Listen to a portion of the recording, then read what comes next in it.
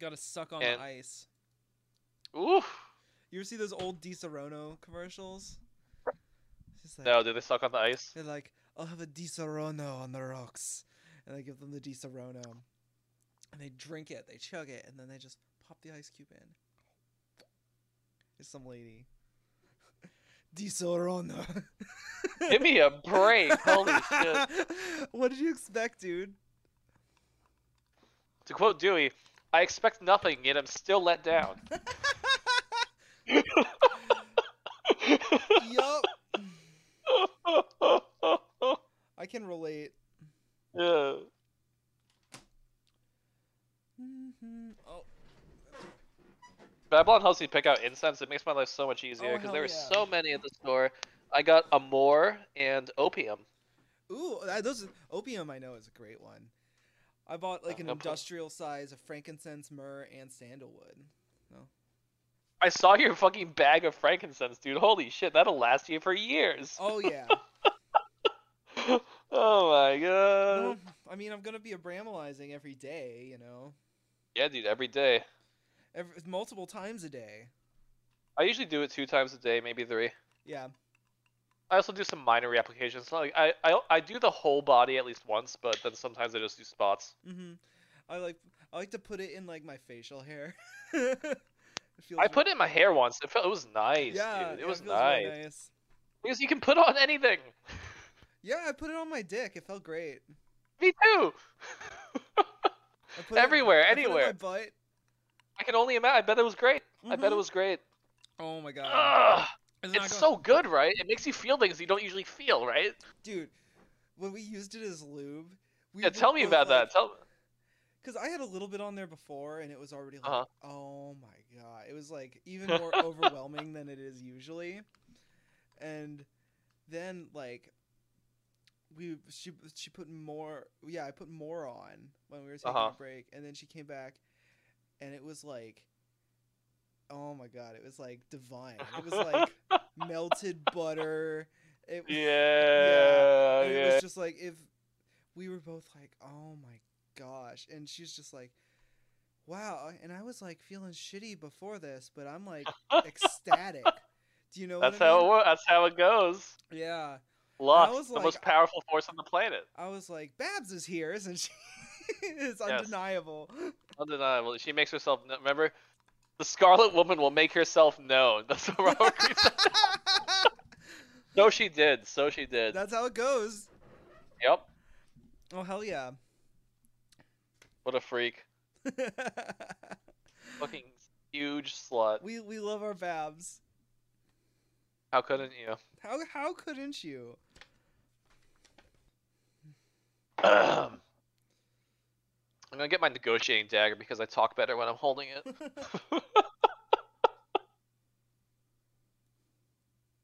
So good, dude. So good. That fucking black arts oil, dude. That really had an effect. Dude, that stuff is great. Yo, what did it, when I cut your throat open with it? How did that feel? Was like it sharp? Yeah, it was sharp, and like the black ooze was like seeping out. Yeah. All right, welcome everybody to the Aeon Squad podcast. We have a really special episode here today because one of our hosts, NFLM, is releasing a book, or I guess it will be out probably already by the time this episode comes out. So you can go. I think so. Yeah. Yeah. So you can go get it now.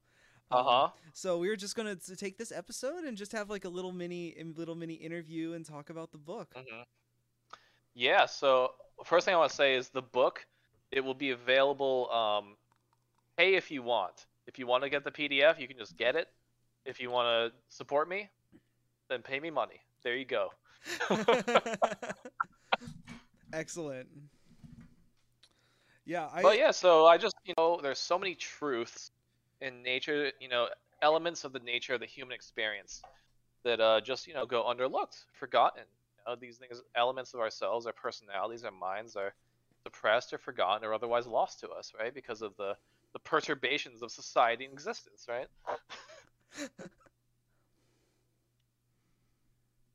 Yeah, and a lot of the stuff that you're talking about has basis in very ancient societies, very ancient technologies, but a lot of it is people don't take it seriously. You know, people just look at it and they're just like, what is this bullshit? Yeah, well, I spent the first like 10 pages talking about how I went from being completely disaffected and disillusioned and believing in nothing to believing in something. That's the big thing. You know, that's the, you know, acquiring your first morsel of faith or belief, something in the mysteries at large. That's a very, you know, that is when your career as an occultist or as a mage or a mystic or what have you, that's when it starts. When you have that moment where you said, you know what, maybe there truly is something greater. Maybe I do have a reason to think that there's something, you know, that I'm not seeing. And you know, it's the thing, it's the type of thing that, you know, it can't be proven to you. Only you can prove it to yourself. And the only way to prove it to yourself is to try. And like, you don't need to knock yourself. You don't need to join a temple. Like, meditate for 10 minutes a day for a week, and you'll see instantly what I'm talking about. It's all the same ball game, and it's just, you know. And once you get good at meditation, you'll find that there are many other skills to get good at, and you'll become more and more complete and self-actualize as you go along. You know, if you ever seen or met any like attained Buddhist monk, you can tell that they are just flying high all the time, right? Don't you want that? Don't you want to be enlightened? Can be.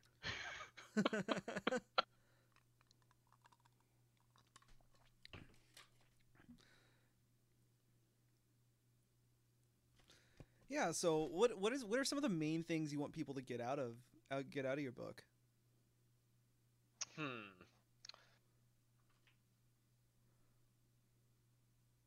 One of the reasons I wrote this is because I was in a fervor of magical work. I was, you know, doing a lot of study and like coming to new topics that I didn't really understand, and, you know, reading a lot of old literature, and like most of the magical writings in the world suck. Most occult literature is bullshit because either the person writing it didn't know anything, or they ciphered and obscured all the meanings so that they only mean something to about 0.0001% of people, right? It's like alchemy. You know, they talk about the metals, right? But, and you know, there is stuff you can do with elemental metals, but like the actual process of, you know, enlightenment, the art, it's, you like Newton drank mercury. He Yeah. thought that was he thought that was gonna do it. He was so smart. He figured out gravity, and he was an alchemist, and he fucking drank mercury, dude. That's what I'm saying. Like that. That's why kids need books.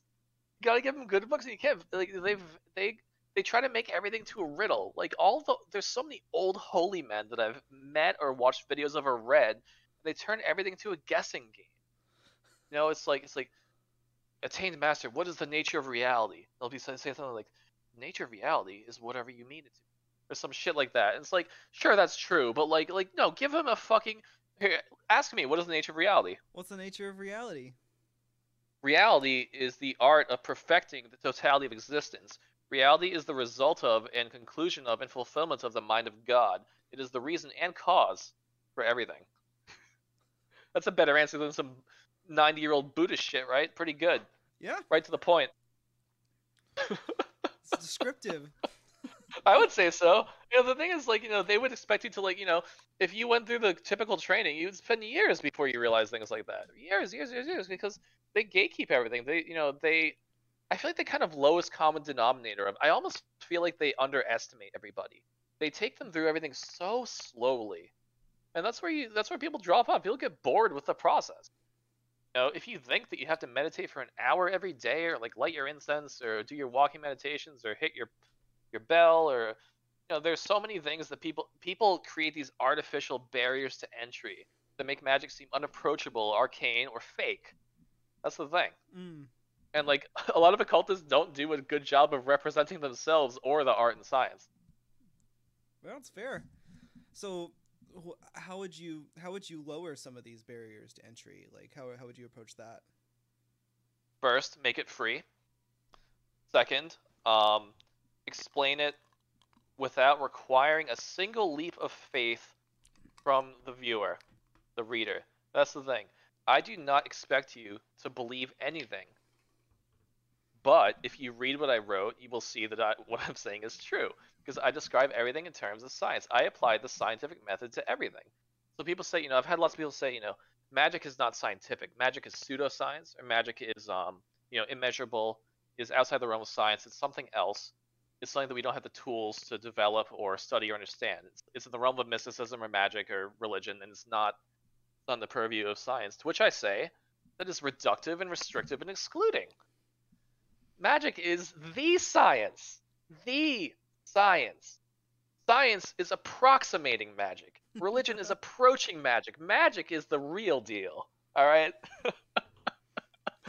But yeah, so as far as lowering barriers to entry, it's like, I don't say like, oh, you have to believe. Here's a direct quote, more or less. I say, you don't have to believe in Yahweh. You have to believe that if you vibrate his name, something will happen. Right? That's what I'm saying. Mm-hmm. I am so It's called Heretic and Psychonaut. I'm a heretic. I know more than every religion. So I'm a fucking heretic. I stole their secrets. I infiltrated it. I studied their old ways. I decoded their riddles. I learned from them. I stole their fire and their information. I ate the apple of truth and knowledge and good and evil. And I suffered greatly. And through it all, I extracted truths that many people don't want me to have. And they definitely don't want to have millions of people knowing it. This is the shit that will break open reality. If enough people start practicing magic, like, everything will change. It sounds bizarre or like fake or made up. What do you mean everything's gonna change? Everything's gonna fucking change. When you don't have to do mundane shit to make your life work, like, I go into a whole thing about true will and capitalism, all that shit, but I won't. But in any case, magic is enabling, and like, it's not even about casting spells and shit, which you can do, but the main point of it is self-transformation. It's about finding your true will. It's about discovering your purpose, your calling, the things that make you want to live, the things that make you want to act. That is magic. Crowley said, magic is to be and to do. That's what he says. Ancient Egypt, they said, magic is anything you can do, does not require physical manipulation. And so the first magic is the word of God. The word, a sound. That is the first act of magic. And it creates. Isn't that insane? So yeah, even like, ordering a meal is like a form of magic, right? Someone says, what do you want? You show up and you say the magic words and you get what you want. You get exactly what you specified. And then you pay. There's always payment. Just with spells, you pay with, power instead of cash. Mana. That's the currency. Mana. Yes, mana is real. It's mana. It is exactly what you think it is. The blue in the video games, you have the red bar, you have the blue bar. It's the blue bar. Mana. Well, and that's why they say that gold, gold corresponds to Tipperith, right? It's the soul juice. It's the mana. It's you can expend it and create, right? Well, so that's a really interesting thing, which is like, like I remember when I first started getting into magic, I would like, if I did a really hard working, I would tire myself out bad, right? So talk about barriers to entry, right? And so the idea was like, I didn't know how to gather my power. I was just expending my natural daily resting power that came from like eating or walking around or whatever, endorphins, neurotransmitters.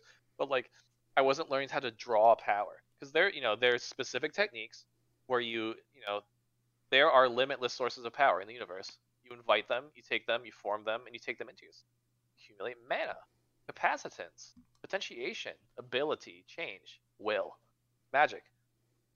And it's all in there. I tell you exactly how to do it. I tell you like 3 or 4 different ways to make mana. I tell you how to make white mana, red mana, blue mana. What more could you want, man? Holy shit. Yeah, dude, I've been doing the middle pillar you have in there. It's so good. Like, it gets me okay. So here's up. So Liam, how old is the middle pillar? Like 6,000 years old? Something like that? More? I don't know. I don't know where it got, because a lot of stuff it's like, is Rosicrucian? Is it older? Is it, because it's like we know him through the Golden Dawn and the OTO and like from Crowley and stuff like that. But right, but it is Kabbalistic. Yeah. Yeah, so we can agree that it's in the four digit number range, right? Magnitude of more or less. So, would you say that my middle pillar is better than all the other middle pillars you've read from all the old Kabbalists and alchemists? It has been easier to implement and more powerful from my observations. Yes, that's what I want to fucking hear. I never actually. Not only is it stronger, it's easier. That's the thing. Magic doesn't have to be that hard. You can work as hard as you want, but you shouldn't make it too hard for yourself. You have to remember we talked about flow in college. That book, it was so good. The Art of Optimal Experience, right? And you just raise your challenge just as much as you can handle. You never push, just always going a little bit better, a little more effort. And you have to ease yourself into things. That's how it goes. I say a few times in the book, low and slow, because slow. As what I always approve of and condone experimentation, and sometimes being cavalier or even reckless, but there's some things you should be careful with. Is what, is what I'll say. I burnt myself a couple times. Oh yeah, you burnt the you go with the burnt fingertips, right? Touch the stove. I just always touch the stove. Someday I'll be out of fingerprints, right?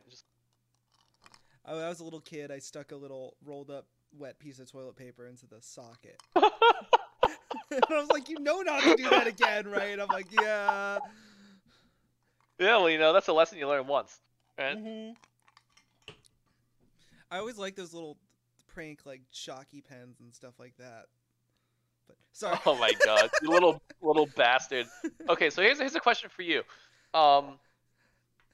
What would you consider your barriers to entry when you got into magic? What held you down? What made you doubt yourself? What limited your practice? I mean, there's so much, right? There's a matter of where do I start? Where do I go from there? People are saying that the stuff takes years. What am I ready for? What am I not? There's also like teaching yourself the skills to do like rich ceremonial magic and ritual, and buying all the stuff and setting aside an area, and there's a lot of stuff. It takes a while to really get settled for a lot of people, myself included. Yeah. That's something that happens with musicians too, which is you get all about the gear, which is it's a relationship to be managed.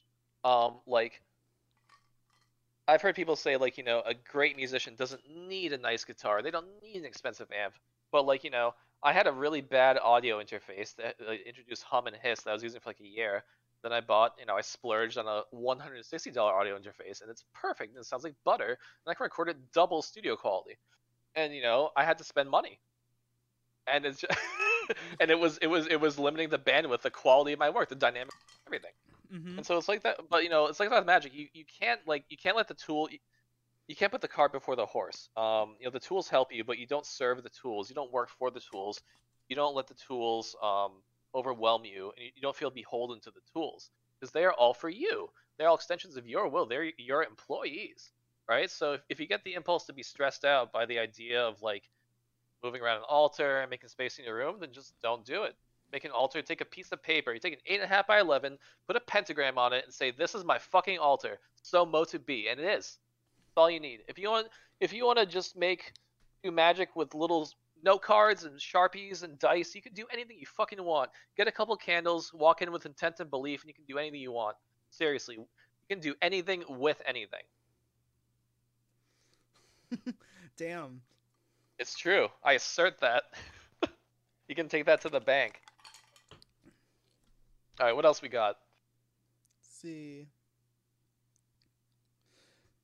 see. So one thing that we talked about earlier is that you want occultism to be more a respected branch of like academia or science. Yes. So here's the thing. Since ideas that are directly related to the occult, they get quashed in science quite easily. Most scientists don't even think to do such things. But what turned me onto this was when I started reading literature, like white papers and studies and what have you, in regard to cognitive behavioral therapy. So that was when, like, Western science finally caught to the current. They're like, hey, wait a second, meditation does good things to you, your mind and your body. How have we not known this? And the Buddhists are like, well, we've been telling you for fucking thousands of years. Did you have shit in your ears? But they finally got their asses, and they had all these neuroscientists and monks and stuff like working together. They're trying to crack the secrets. They realize that reality can be only understood holistically. You need the spiritual as much as you need the material, and it's all science. Your mood is determined by your neurotransmitters, the quality of the flesh of your brain. If you have holes in your brain, that'll make you feel bad or more depressed or something. If you have bad gut microbe, flora and fauna and stuff, that'll make your mood worse. If you have a bad day or something, or if you don't sleep enough, it'll make your mood worse. But, having someone cast a hex on you will make your mood worse. Pissing off a demon who takes vengeance against you will make your mood worse. Accidentally contacting a dead person that you didn't want to will make your What I'm saying is that, it comes from downstream and upstream. Material problems Yep. become spiritual, and spiritual problems become material. It's all the same. It's all related because they're 4 planes of reality. They're on top of each other, and trying to say that they're separate is just a lie. Yeah, as above, so below. That's what they say. Hmm. Yep, as within, so without. Yep. So there's like a lot of unexplored potential, especially for new kinds of developments, new stuff that people haven't even thought about. Dude, that's the thing. Like, there's so much we can try. Because, so what they've been doing is the main, we need to have measurability, right, for these phenomena. We need to have a tool for recording and noting these events that we call magical. And so the most common ones that I'm aware of are there's fMRIs, CAT scans, and brainwave measurement tools, right? And so, when you're meditating, just your standard attention meditations, alpha waves get produced, right? That's the thing. And then what was the one for dreaming? Is that theta? Theta, yeah, is for lucid. Well, for like REM sleep. Right, right. So when you meditate in your third eye, it produces theta waves. Pretty sure. Um, that's the idea. There's the psycho-spiritual somatic interface. One of my nice little vocab words from my book. The idea is that there are physical anchor points and operates up and down along the interface of proprioception. The idea that the body has a map of everything and the mind has a map of the entire body, and the body is an entire map of the mind. Whoa! You have an entire. That's the thing. It's all related. And, if you ever look at like a palmistry diagram or like the Chinese foot diagram, everything is there's all these weird correspondences. And so, like, the chakras, the most obvious ones. The third eye causes visionary experiences. The throat helps you, the heart helps you feel, etc. Right? And those all have the way that works is that you focus on that spot, and it creates heat and increased oxygenation, which causes differences in neurotransmitter behavior, reuptake patterns, and electrical activity. Everything there's so many things that can affect the quality of your mind and perception and mood that are altered by doing chakra meditation. And like if you say prove it, here's what I'll say. You have people learn to do chakra meditation. You can take these noobs off the street, give them a week, 10 minutes a day, meditate in your third eye, put them into an fMRI, make them do the third eye meditation, measure it, have them do another fMRI when they're not measured, have a test group, have a control, etc., placebo, double blinds, whatever you need to do. And then you measure the differences in brainwave activity, oxygenation of the different regions of the brain, reported phenomena and the experience of the user, the practitioner. And then you have the whole thing. You have the internal experience of the practitioner. You have the measurements of the physical and physiological correlates, the material correlates and substratum of the substrates of the magical activity, and you have it's all there. It's all there. You're measuring everything. You have the chemicals, you have the electricity, you have the spiritual aspects, you have the mystical and scientific philosophy. You just have to put them all together. What I just described, if you did that, you would prove the validity of third eye meditation. Go take my idea, go make a lab report, fucking do it. If you do that, you will prove that chakras exist, or that the pineal gland, when focused upon, causes meaningful and huge effects, activities of your experience and perception and apprehension of reality. So either way, I'm right, but I'm actually double right because of the pineal gland and yeah. So what do you think, man? That's pretty fucking bulletproof, right? Can you argue with that? I don't have any arguments against that. Yeah, man. And it seems so obvious that if somebody who knew how to do that kind of meditation, their brain was tested, it would be lit up in exactly the way that you're describing, right? Yeah. Yeah. I mean, but then it's like nobody can deny it, right? Because it's right there. That's the thing. So this is the paper. I told you about this. This is what fucking blew the lid off for me. Tumo, a practice of Tibetan monks. This is the thing where I saw videos of this shit when I was a kid. They had infrared cameras. They had the monk. They had a length of rope. The monk projected heat onto the rope, which you could see on the IR camera, and then would start fucking smoking. It would catch. He put his hands on the rope. That is pyromancy. That is particle acceleration. That is entropic. As they say, do the fire thing. Yeah, and so these this paper I read, they were Tuma practitioners that were in Tibet or something. They would hang out in like the snowy mountains. So what they would do is I think it was an all women order, the particular one that they studied. They would take these wet bed sheets, completely soaked, wrap it around themselves, go outside in the snow, and then perform tumo, heating up their bodies so much that all of the water, all of the water steams out, completely dry, in the fucking like negative whatever degrees temperature, dude. Fucking Tibetan Buddhists doing tumo, they've been doing this for thousands of years. No one's taking them seriously. But guess what? There's a white paper about it where they fucking prove it and analyze it and explain it. And they explain it in a way that is conscientious to both Western typical conceptions of science and the people that believe in and understand the mystical tech. Mm. So that's the thing. You just have to have scientists, people that are established, neuroscientists or what have you, that they gain an understanding of the occult. They've realized that there are things that are not beyond our reach of understanding, just that haven't been nailed down yet, right? Mm-hmm. Yeah, I think that's a really fascinating thing, because that could really change our understanding of reality very drastically. I mean, if you hear that people can perform pyromancy and you don't get excited, I don't know what to say. Like, go on YouTube, watch the fucking videos. Do you think they're faking that IR camera? Prove it, man. You think they're faking the fire? You think some 80-year-old monk would just show up to America to a bunch of scientists to show off this mystical technique for fun? You think that little of the spiritually attained? You think these are parlor tricks? No. They're sharing the mystical truths with all of us. Unbelievable, man. Unbelievable. Unbelievable. Yeah, the Tibetans, man, they get no respect. They got all this shit figured out long before I did. I remember everyone's like, oh, Buddhism is not a religion, it's a philosophy. And then the Tibetans like, no, it's actually really magic. The whole Zen, the whole non-mystical Buddhism, that's just to get you in the door. That's how they get you though. That's how Zen gets people. They do completely scientifically. I borrowed a lot from Zen. They're like, this is how you do the breathing patterns. These are the phenomena, and these are the qualities of psychology that they cultivate. Perform the work. You said, oh, this is indeed having an effect on my personality, my mind. And then before you know it, you've had a mystical experience, and you realize that religion is true.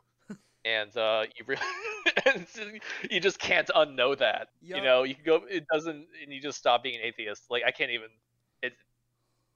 It sounds It sounds flippant, or it sounds like I'm making a generalization. But like, if you spend a few months doing Zen or anything, you're gonna have the experience. You're gonna have the faith giving, the belief endowing experience. And all it takes is effort, practice, and an open mind. A bit of guidance, a bit of study, and just putting some gumption into it.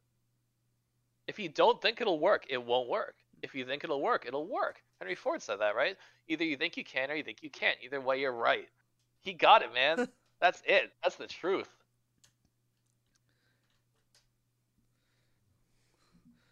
So, yeah, tell us a little bit about how that experience was for you, the first time you really opened the door. That's in the book. You read that too, the knee thing. Right. So I was in a very deep state of meditation. My body was very not bodily. I wasn't, I was kind of withdrawn from my senses, right? That's how it goes. When you get deep enough, your senses kind of become pretty soft and even gone. And then I had an experience that I had never had before or since. It was electricity. It was as if being electrocuted from inside. I've only been shocked once. It was when I was plugging in a plug and I put my finger on the prong and I was like, whoa. So it was kind of like that, but it was brighter and sharper and more crackly and faster frequency, and felt like holy lightning. Lighting up my nervous system, going all the way from the bottom of my spine, all my nerves, vertebrae, everything, all the ways, all the neurons, the whole nervous system, everything, electricity, all the way up until I was consumed. It was like being electrocuted. It didn't hurt, but it was like being an electrical conduit. It was as if I just had a fucking giant battery attached to me. And then it all stopped. All the feeling, all my senses, my vision, everything, black, less than black, no thingness. Not nothing, no thing. Neither nothing nor something. The absence of the concept of somethingness or nothingness, right? And I saw this symbol.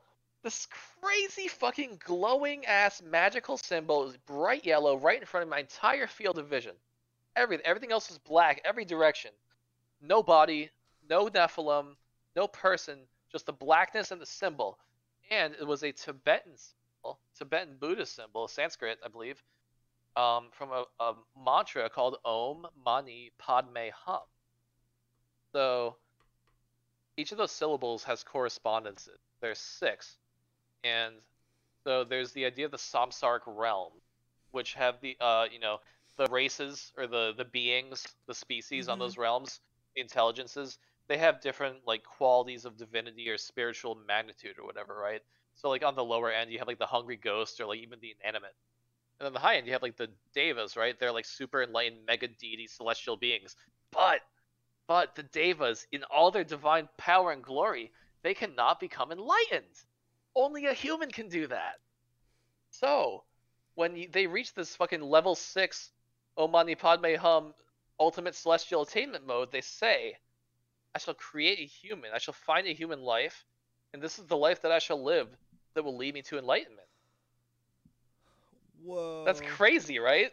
Isn't that wild? And then, that it's just so much crazier now, knowing what we know. Yeah, the HGA, right? That's isn't that the Deva? It's gotta be. Yeah. Jai Guru Deva. Yeah. So the symbol that I saw, Ni, that was the third realm, the human realm, the realm of humans. And I don't know exactly what that means, but I feel like it was an apprehension of humanity. Just the whole concept, the whole idea of being a human, of being alive, what it means to have a heart and soul and blood and a mind, love, sadness, feelings, everything that makes a human human, that is contained in Ni.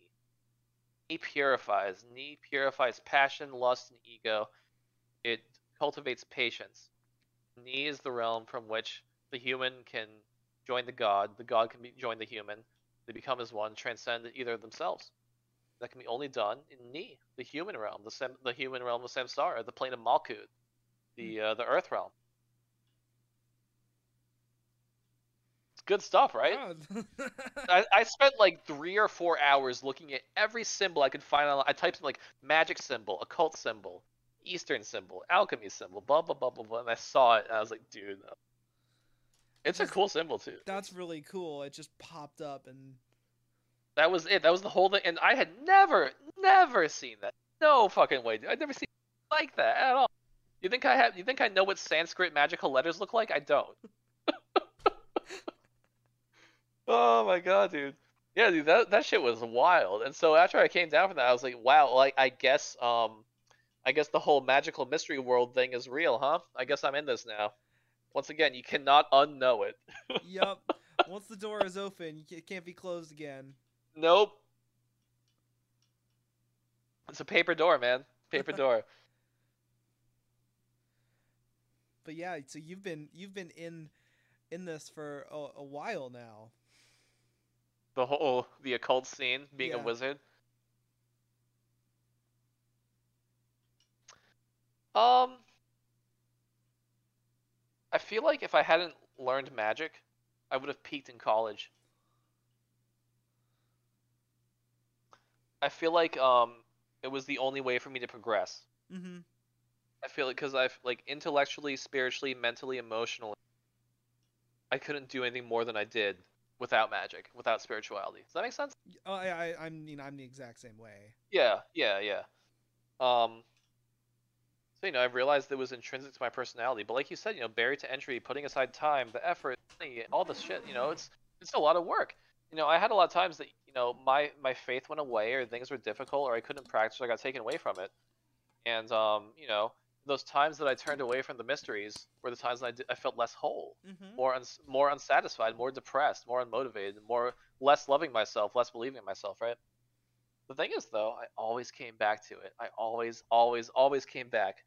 Even if it was just for a little while, even if it had been months or years, I would always come back. Because I always remembered, I always believed in my heart of hearts that there was something important waiting for me, that I had potential that I had yet to reach.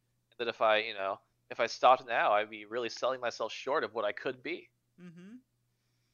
So yeah, it is work, but it paid off. It finally fucking paid off.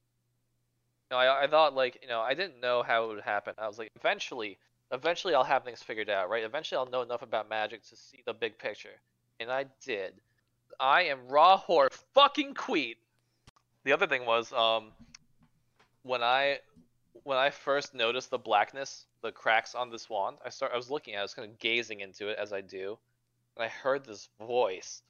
It was creepy and dark and raspy and wispy, and it said 3.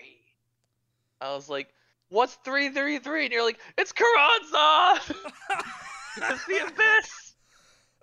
Dripping. Oh, yeah. Karanza! Oh, you jumped out of the shower, had your Thomas or your fucking Ben Franklin, whatever, Archimedes moment or whatever. Oh yeah. So funny. So I funny. was throwing up like the orange apple. Oh my god, dude. Yeah, Karanza. The Kronzeron apples. Did we talk about the apple yet? I think we did. I think we talked about during the one of the other episodes. Yeah, dude. Holy shit, dude. The apple. That fucked me up, man. Kronzeron! Yeah. After I threw up the apple, Rahor Queet said into my ear, he said, the apple, how did it taste? Was it as sweet as you thought? I was like, no, fuck you. That's what I said. Fucking asshole. That's so funny. Because the apple itself was delicious. It was so sweet, so good. Yeah, so Karanzan, man, he's weird. So yeah, Karanzan carries you across the abyss, and apparently Babylon's the other side, goddess of love. We haven't talked about Babylon. We'll have to have a whole thing. Oh, we're gonna have Babylon as a guest, aren't we? On the show soon. As soon yeah, as we yeah, can. yeah. Oh my god. We got a lot of fun stuff coming. Babylon is bae. Babylon is the hottest chick in the world. Huge slut. And she's my girlfriend and my queen. So. Babs is awesome. You guys are gonna love her. She's literally she's the whore of the apocalypse. Beast and the Harlot is about her.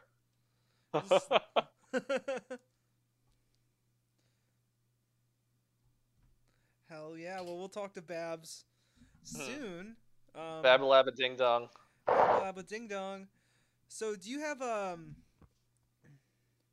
let's see, so speaking of Babylon, there's a bunch of stuff going on right now with the Aeon. Is there anything you want to fill people in on or catch them up with?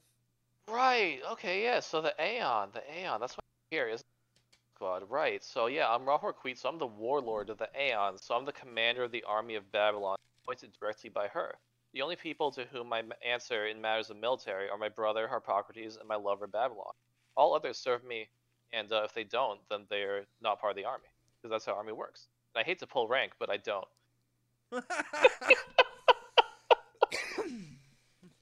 So yeah, the Aeon is assembling. We've been gathering allies. That's what we've been doing. So for a long time it was just us two guys, more or less. And then we started gathering friends. The first friend I made beyond the veil was Mikael, the Archangel Michael. He was my guardian angel. He had been with me my whole life. God himself sent him to me to take care of me. There are situations in my life that maybe I wouldn't have even fucking lived through, but he was there the whole time. It's awesome. I love him so much. The blazing sword of God. He told me that he killed 7 million demons. That's the number. And then Venus. I was all sad and depressed because I thought a girl didn't like me. So I contacted Venus. I was like, Venus, I'm so sad. Help me, Venus. And she's like, oh my god, you poor little muffin. She did help me. And she's awesome. She's great.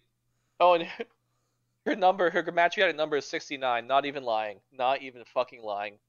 And then we got Klonek on board, the Demon of Wealth, that episode's coming up. That's fun. Klonek, once again. Gotta plug my homie Klonek, the ultimate merchant man.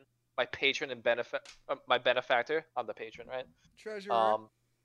Yeah, he's the grand treasurer of the nation of Babylon, so that's good, he wants to make a good name for the demon.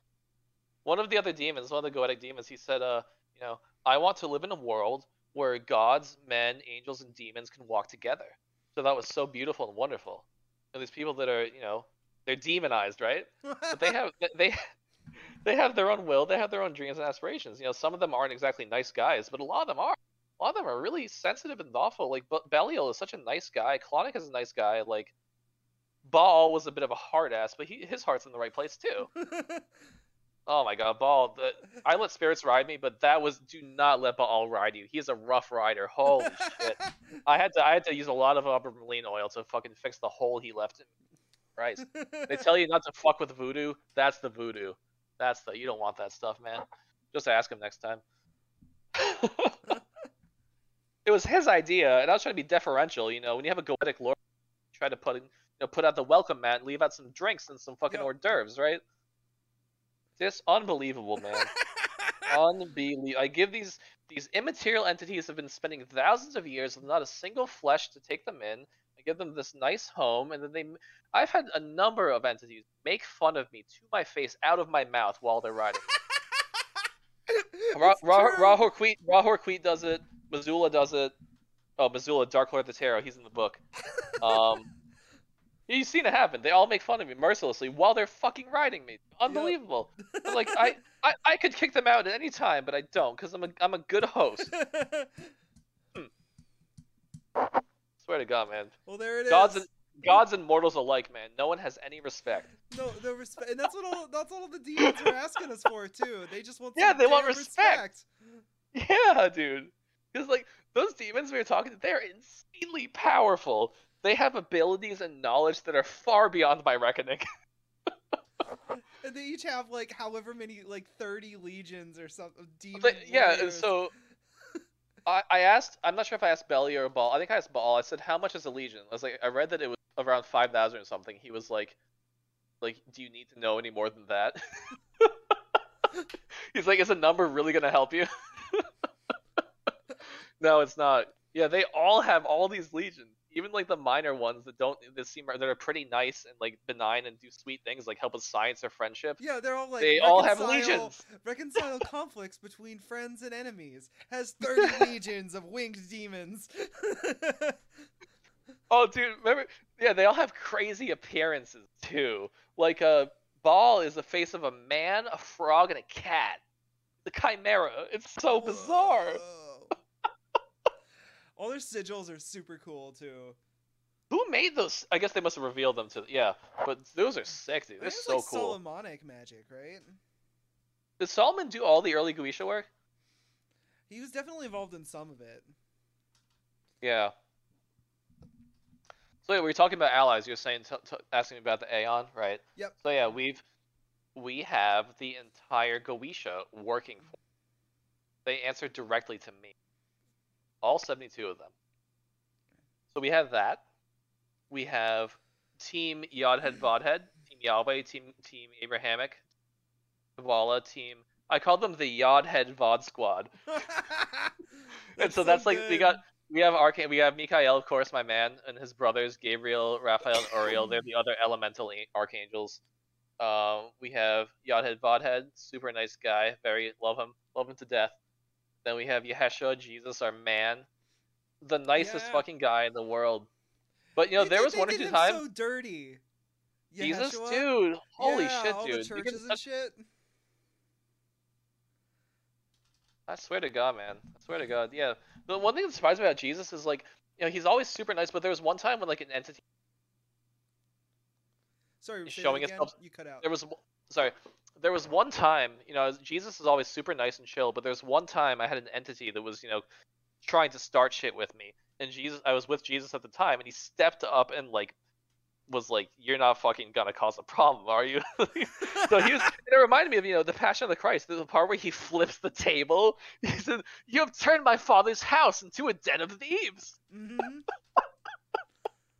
The Passion, that's so badass. Like the mind is willing, but the flesh is weak. Right? Live by the sword, die by the sword. It's a threat. Yeah, man. So Jesus is such a guy, so underrated. Who else we got in the squad? So we have Team Ragnarok. I said, do you think that they should be called Team Valhalla or Team Ragnarok? I said, ask Thor, right? So he said, Team Ragnarok. Okay. Thor is awesome. So yeah, Thor is your personal bodyguard. Mm-hmm.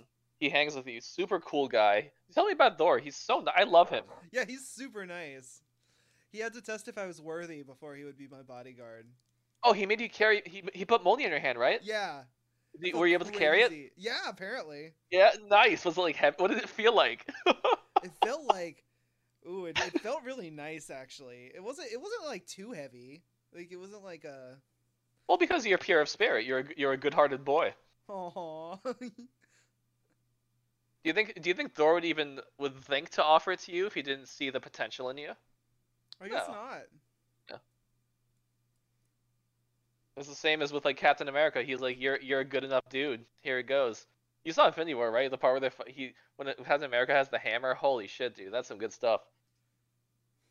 But yeah, on that topic, Thor loves Marvel Thor. Loki hates Marvel Loki.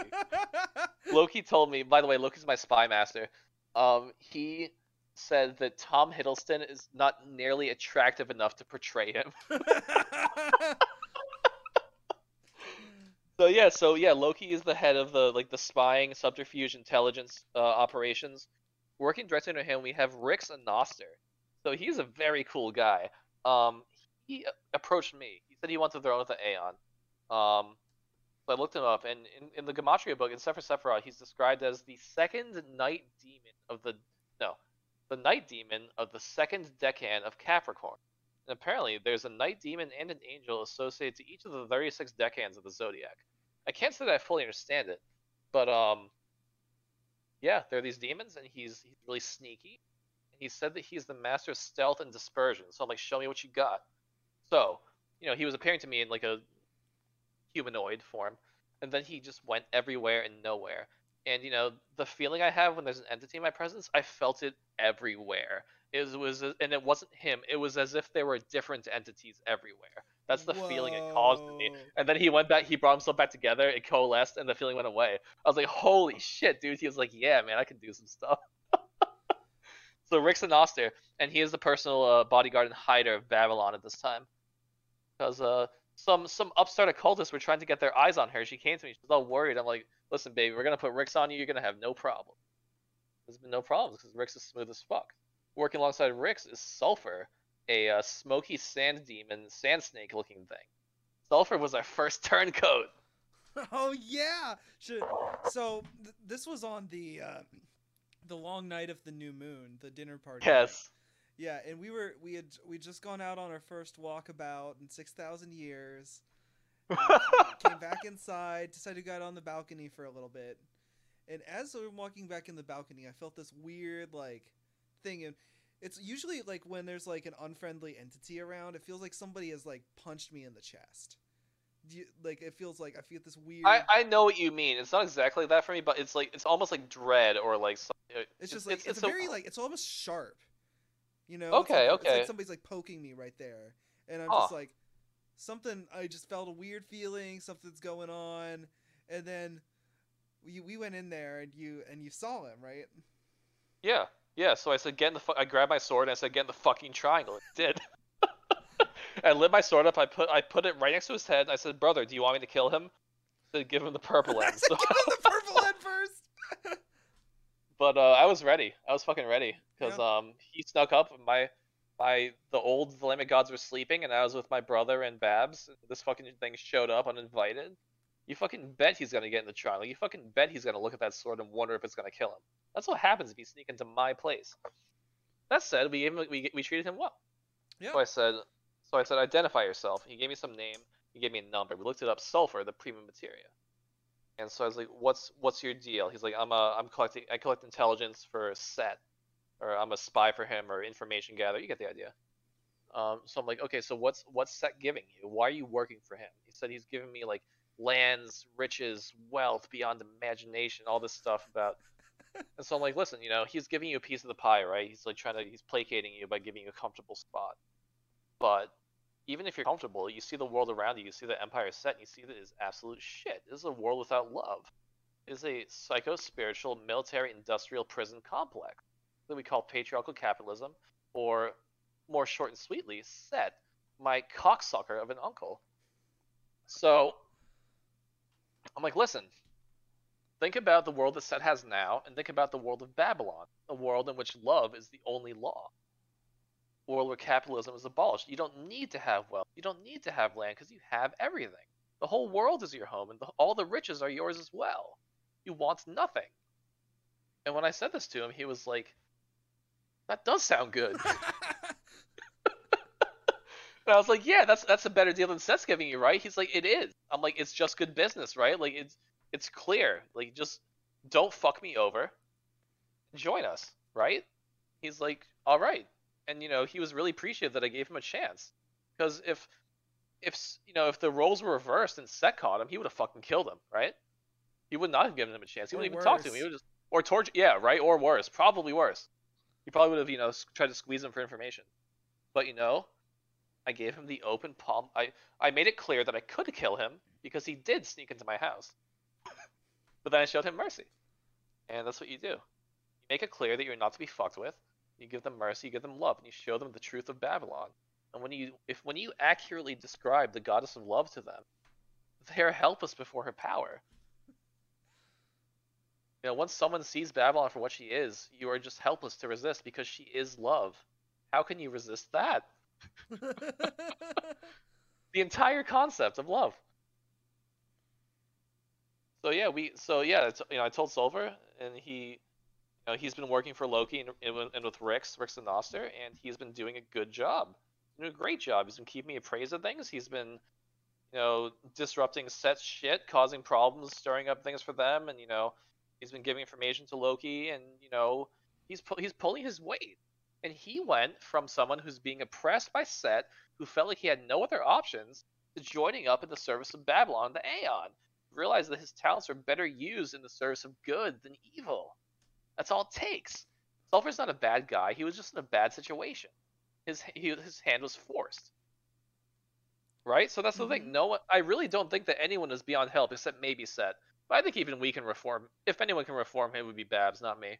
But, but that's Babylon said. She said, "The goodness among your enemies. See their honor. See that everyone is fighting for something." Right? Everyone is fighting for something. Everyone has friends and families and convictions and dreams.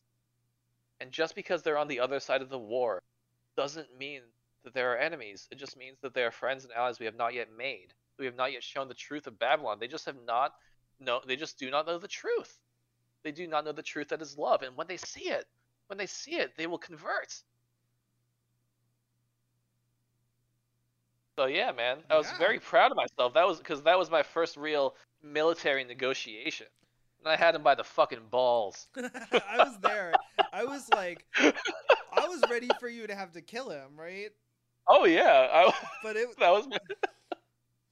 And not all the negotiations have gone so well because some entities are less agreeable, but that's how it goes. Yeah. The thing is, Rahor wanted to kill him. I said no. He's the. You think I'm a hothead? Holy. Oh my god, unbelievable. Unbelievable. That's the reason why I keep saying that is because it is Rahor's favorite. When he gets pissed off and overwhelmed, it's like unbelievable, unfucking believable. Humans, gods, all of them, unbelievable. I can only agree with him, because he is me after all. So yeah. Once the allies, they're growing and growing. We have spies. We have we have Mars, the planetary god of war. He is assisting. He is the master. He is training my soldiers in the art of the spear. Here, the one-handed god of war, training my soldiers in the art of the sword.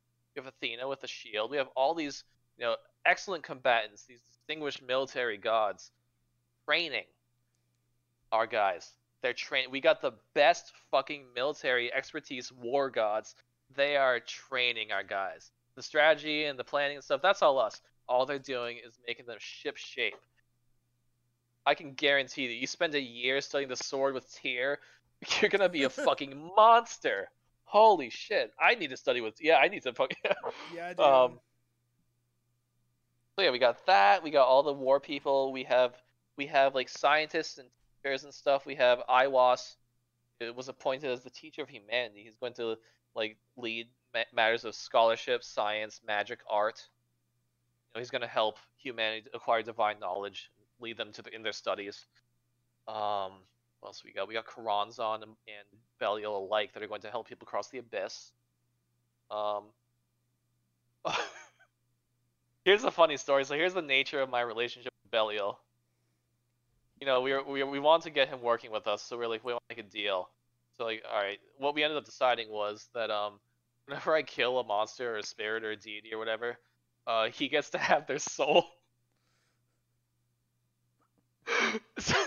But it's not to torture them; it's to rehabilitate them. He said, "I'm going to take these lost souls, show them the way, teach them, and then lead them to Babylon." Right? Which I think is a great idea.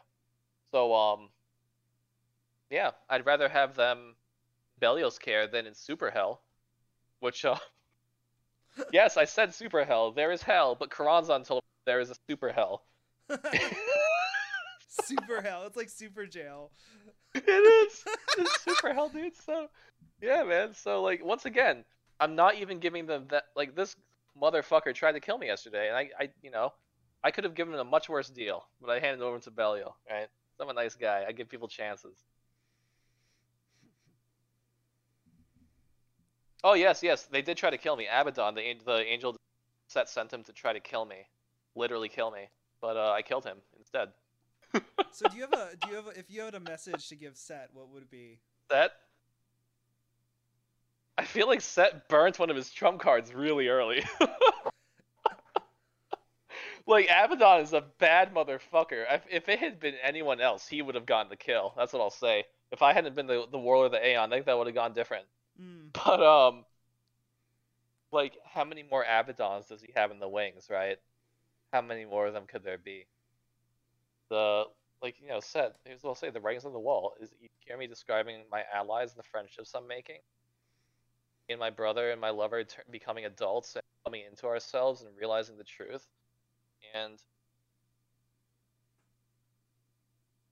what we're realizing is just how weak you are. You are weakness itself. You are the result of giving up. So why don't you just give up and make it easy on yourself? There it is, folks. There it is. Also, Seth, suck my fucking cock. You fucking piece of shit. Soft dick. Hunchbacked. Fucking Osiris cutting up. Sand in your asshole.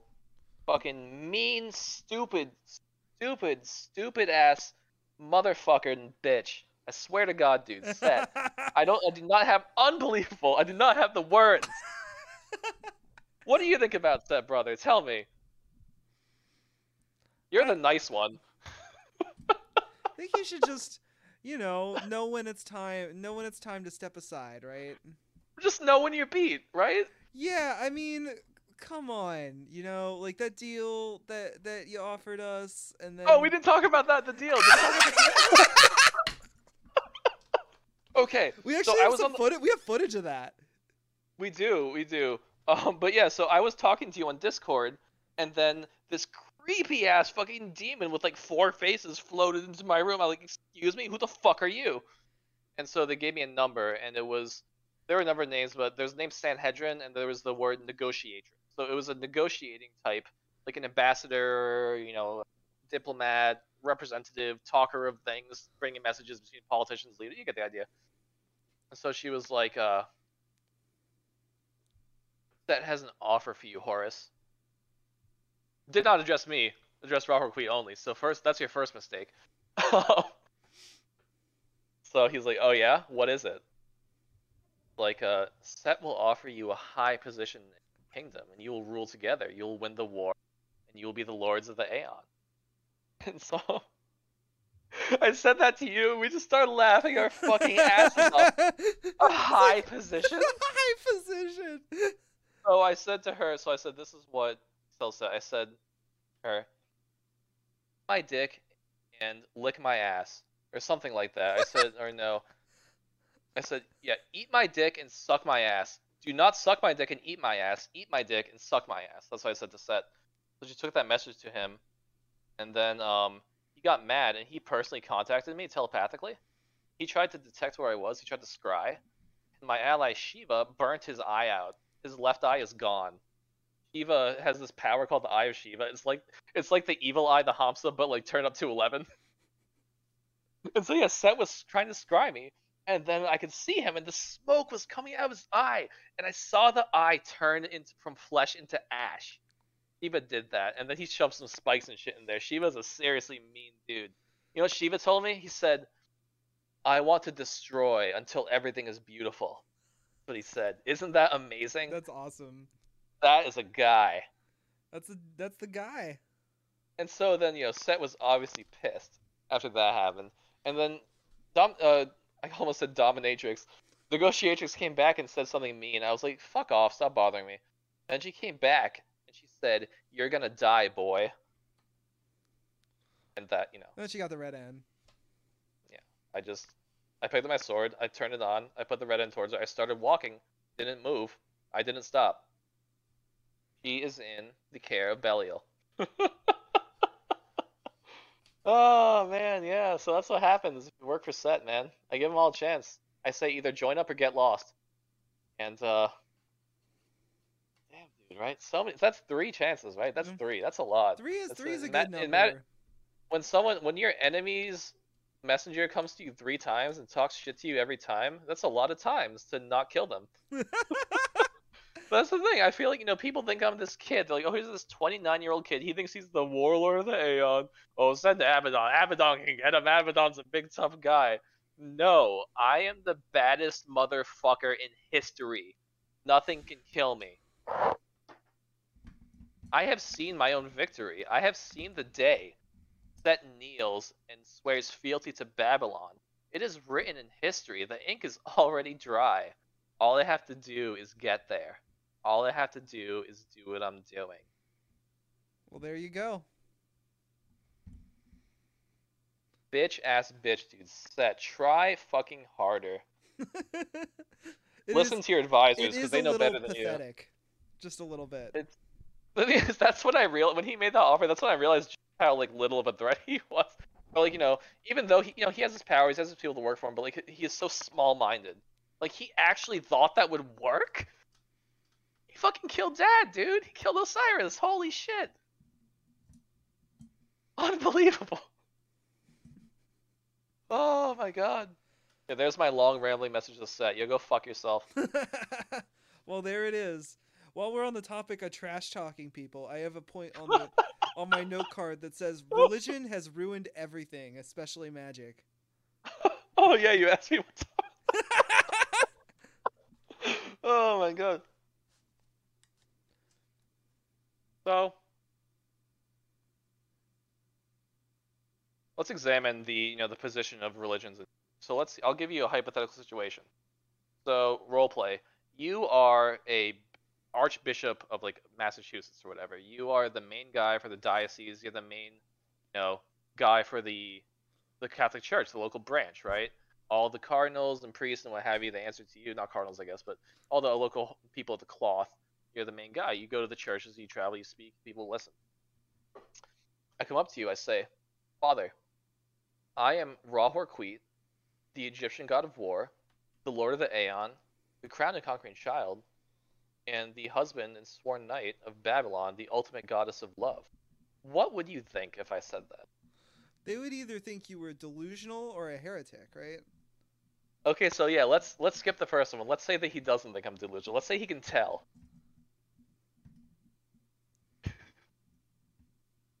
He would think I'm a heretic, is that what you said? Yeah, that's what I said. Okay, so what does that mean to him? So, typically in the Christian church, heresy is a crime punished either by excommunication or by death. Well, they don't have to excommunicate me, I can tell you that. Yeah. Okay, go on.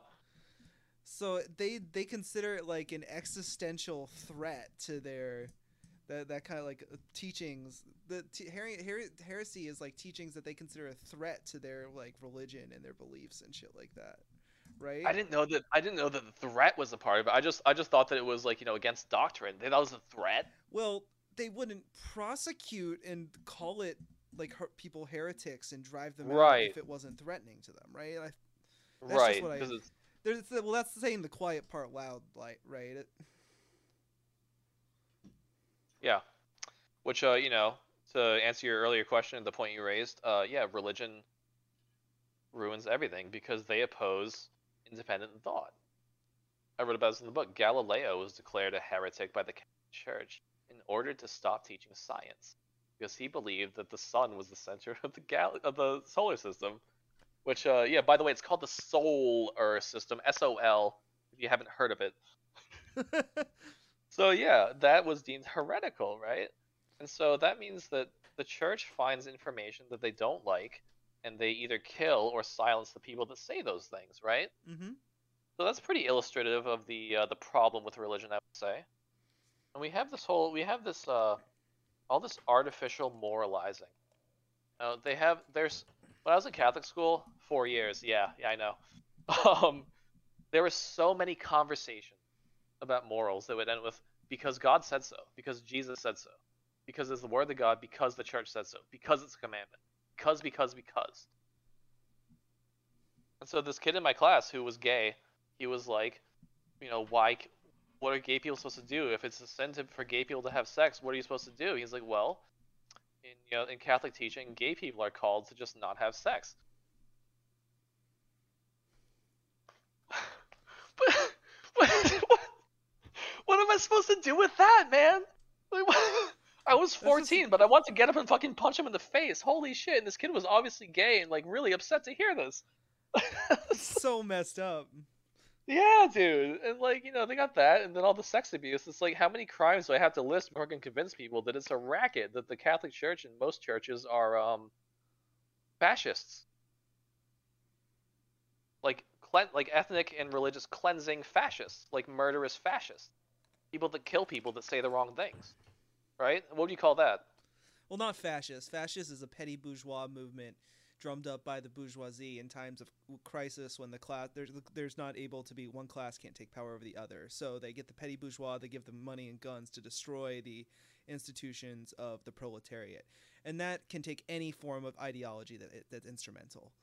So Okay, fascism doesn't really have anything to do with what we're talking about. that's fine. Thank you for calling me out. It's okay. My Marxist is showing. Good. No, I need you to teach me the politic. Oh, it's okay. Most people get that wrong. Like almost everyone I talk to is like, yeah, fascists are people who have like a mythological view on race. It's like all of that is distraction, right? That is instrumental to what they are. They have a class role. They exist for a specific reason.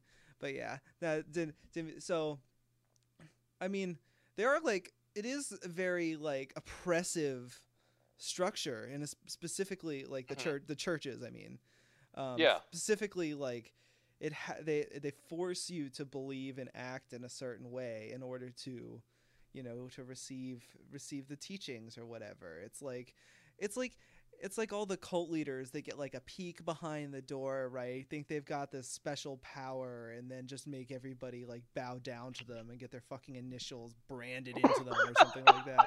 Oh my god. Fucking Keith. No. Oh my gosh. Who's Keith Raniere, the NXIVM cult leader who had the rounded up all the women and got his initials branded into them, and he was a real piece of shit. Well, he is a real piece of shit. He got like 120 years. He's in prison. Good. Can you imagine respecting women? What a concept. Who would have thunk it? I'll say it, Liam. I'll say it. Women are objectively better than men. I believe this. You know how I know this? Because Babylon's a woman.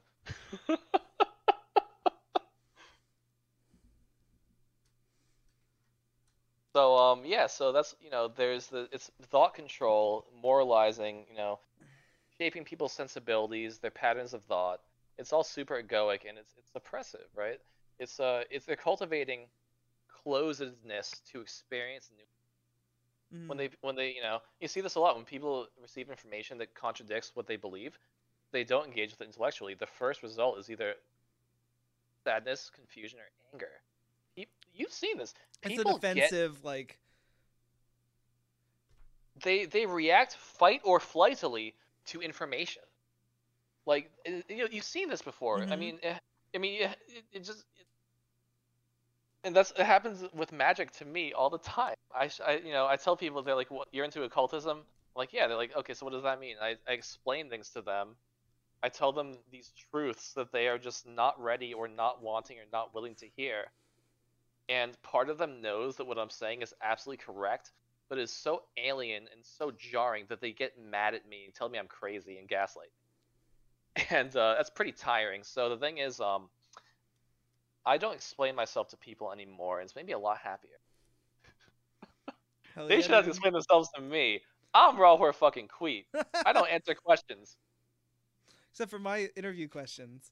Well, yeah, but that's This is for the podcast. that's agreed. I'll answer your questions. I'll answer your questions. So I just So yeah, go ahead. yeah, but it's so disappointing because when I was growing up, I got driven Yahweh. Sorry, back up a little bit. You're breaking Sorry. up. So when you were growing up, Yeah, when I was growing up, I got turned away from the church and turned me away from Yahweh and from Jesus, the Lord and the Son and the Holy Spirit, and it took me years and years and years to come back to them. But when I did, I realized I had missed them so much, and that I always knew that they were the truth, but just that the church just made them look so bad. mm-hmm. But then when I actually started talking to them and getting to know them, I saw just the immense goodness. So that's the thing. Religion, the Catholic Church kept me from knowing God and from knowing Jesus. I could not truly encounter them and let them into my heart until after I left the church. I don't.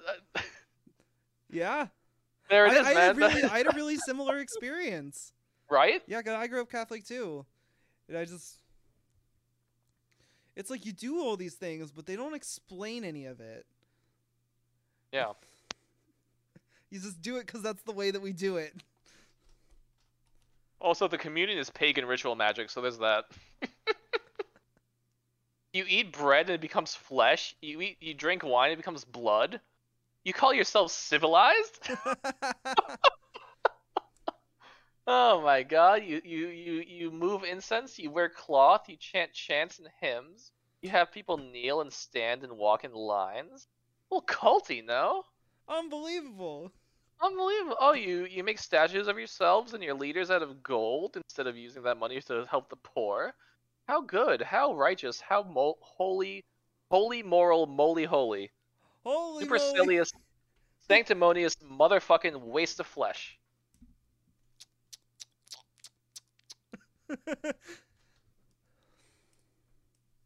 Some of those religious people, like the brothers and the religion teachers at my high school, they were fucking awful, dude. That's the thing is they get there's this complex among delusionally religious people. They think that everything they do is on the side of God. They think that their morals have been so perfected by following the word of God that they're incapable of doing wrong, as if God acts through them, right? Mm-hmm. So, yeah, man, it's all delusion. People need to take themselves less seriously and listen to God, listen to Jesus, and not listen to the church. Yeah. You can't take everything literally. Leviticus says that graven images are an abomination, so I'm going to hell for that. Wearing blended fabrics are an abomination, so I got these gym shorts, blended fabrics, going to hell. Being gay is an abomination. I haven't been with a guy, but I've done poly stuff, so is that an abomination? Probably. That's adultery, right? So hell. What else is there? Oh, sometimes they eat bread without salt. Hell. See, I don't take my brother's wife when he dies, nor do I take his slaves, so hell. So yeah, what is that? Am I going to hell 5 or 6 times already just off of Leviticus? And then don't even get me started on the commandments. Oh boy. Oh man. So what would you say to somebody who's feeling like particularly disillusioned with their religion or they're looking for something, right? Right, so hold on to that feeling. It may be painful or frustrating right now, but what that feeling represents is your longing to know the truth. The failure of the church has shown you that there is indeed something out there, and that they were kind of approximating. They're kind of getting at it, but they missed the message. But the message is there, and so you have the opportunity to explore the frontier of consciousness. And what you find in there, maybe it's magical, maybe it's religious, maybe it's psychological, maybe it's chemical, but it's something, and it's something different, and it's gonna help you start answering the questions that the church left unanswered. Absolutely. All right. So before we go, I wanted to circle back to your book, and I wanted to ask you about the writing process because you wrote this book in just a few weeks, and it was like a flurry of activity. So why don't you tell us a little bit about what that was Oh like? my god, dude. Well, so there are two things happening at the same time. One, I was becoming a prophet, and two, Raw Horquit was trying to get inside me. And yes, I'm not going to explain the P word. So, it was inspired writing. The information was just coming to me and coming out of me. I didn't have to think about anything. I didn't have to plan anything. I wrote the chapter title, and then I wrote the content. Um, and while I was writing, I made all of these connections between previously disparate pieces of information. And, by going through and writing this book, Robert Wheat showed me all the breadcrumbs that I'd picked up along the way and had to unite them, and had to make sense of them. So, I feel like the writing of the book, that was the final act of my personal transmutation. That is what allowed me to become Raw Horquit, for him to become me, for us to form the NFLM. So, yeah, it was a period of intense transformation. Sometimes there were some days I felt kind of manic. There were some days I didn't sleep well. There's some days when I got frustrated, hypersensitive, or ran my mouth. Like I was going a mile a minute, and it was an adjustment process. It was heavy. Like it wasn't anything I couldn't deal with, but it was something I had to deal with, And it's not something that they prepare you for in school, because there's no how to take a god into your body 101. Unless, do they have that one at Brown? I think you can do an independent study. So yeah, dude, it was really intense. But you know what? It was me sloughing off my final doubts about magic. Because when I went through all of the science, all of the proof, I proved it all to myself. And it was all there in fact. There was nothing left for me to doubt. I could no longer doubt myself, and that is when I realized my true will. Hell So yeah. yeah, man, the writing process itself was just insane. And then when fucking Home Depot then got involved, oh my god, dude. Oh my gosh. Oh my Yeah, god. it was funny because I was talking to you through that period, and you kept bringing me the stories that then pop up in the book. Well, that's the other thing. Like the entire last 100 pages of the book happened while I was writing it. All the Raw Horquit shit. That was like I was in the middle. I hadn't even, when I started writing the Klonic chapter, I hadn't even finished the Klonic deal. Um. Yeah. So like everything, and I got the Raw Horquit dictated the Wadjet formula to me, and then the next week we fucking did it. Holy shit, dude. Yeah. Yeah, dude. And then he egged us along all the way up to proclaiming Abrahadabra and finally throwing the first stone. Because Set didn't start this war, we started it. Set didn't think there was a war, but there is. That's the problem. The war starts when you're born. It does. You can sleep when you're dead, and Babylon shall not allow you to die until you've completed your role. Do you understand? Oh, I get it. If you do not live and die with love in your heart, then why were you here in the... Facts. Anything else? Anything else you want to say before we go? Anything to convince convince people to buy your book? So what I'll say about this book is that it's very hard to figure out where to start studying occultism. Like I started with Buddhism, then got to chaos magic, this, that, Kabbalah. Had to put all the pieces together, right? I lay out everything for you directly. I tell you exactly which studies to do. I lay it out, tell you which things, how the technology works. I go through the psychology, the neurophysiology, the magical stuff. I explain the astrality, the solarity. I explain the gods and the demons, the spellcasting. I tell you how to perform rituals. I tell you how to use the wand. I tell you how to design spells. I tell you how to improve my spells. I tell you how to reverse engineer spells to make them your own. I teach you to heretically appropriate, cafeteria style, anything you want from any religion without any respect for them. Because you are a fucking heretic. This is the stolen fruit of the heretic that shall defy even fate. This is change. There it is. The book is excellent. Heretic and Psychonaut by NFLM. Out now. We will you can find where to pick it up on our website at aeonsquad.com. Coming on to talk today. The next episode we'll be back to our usual co-hosting. Yeah, thanks so much. This was great. So what do we have next? We got the Klondike thing coming up. We got Babylon coming up. That's exciting stuff. Yep, we got some humans coming on as well. I think humans. Mez is coming on soon. So got a lot of good stuff coming up. We'll also I do tolerate the odd human, you know. Oh yeah, there's some good humans out there. I wonder how many non-corporeal entities are listening to our podcast. Venus said all of them. That's what she said. I mean, that makes sense. Yeah, I mean, how many? What else would they be listening to? No one else gives a fuck. It's kind of like the main show, right? Well, remember when we summoned the Thelemic gods, and like, I think Rahul Creed said to Horpar Krot, he was like, "Why were we sleeping for so long? Like, no one believed in us, right?" That's what it was. People just stop believing, and then when you start believing again, they come back. They get their power back. Oh hell yeah! Yeah, so now we're playing with power. Dude, it's fucking on. The Aeon is gonna ride. Everyone is invited. All you have to do is pledge fealty to the goddess of love. That's something you can do, right? Babs is great. You're gonna love her. You can't not. Yeah, you just don't even know. When you meet her, you'll be like, oh, that's Babel. Oh, Babel. Oh my god. Awesome. I think we'll call it here. Cool. Sounds good.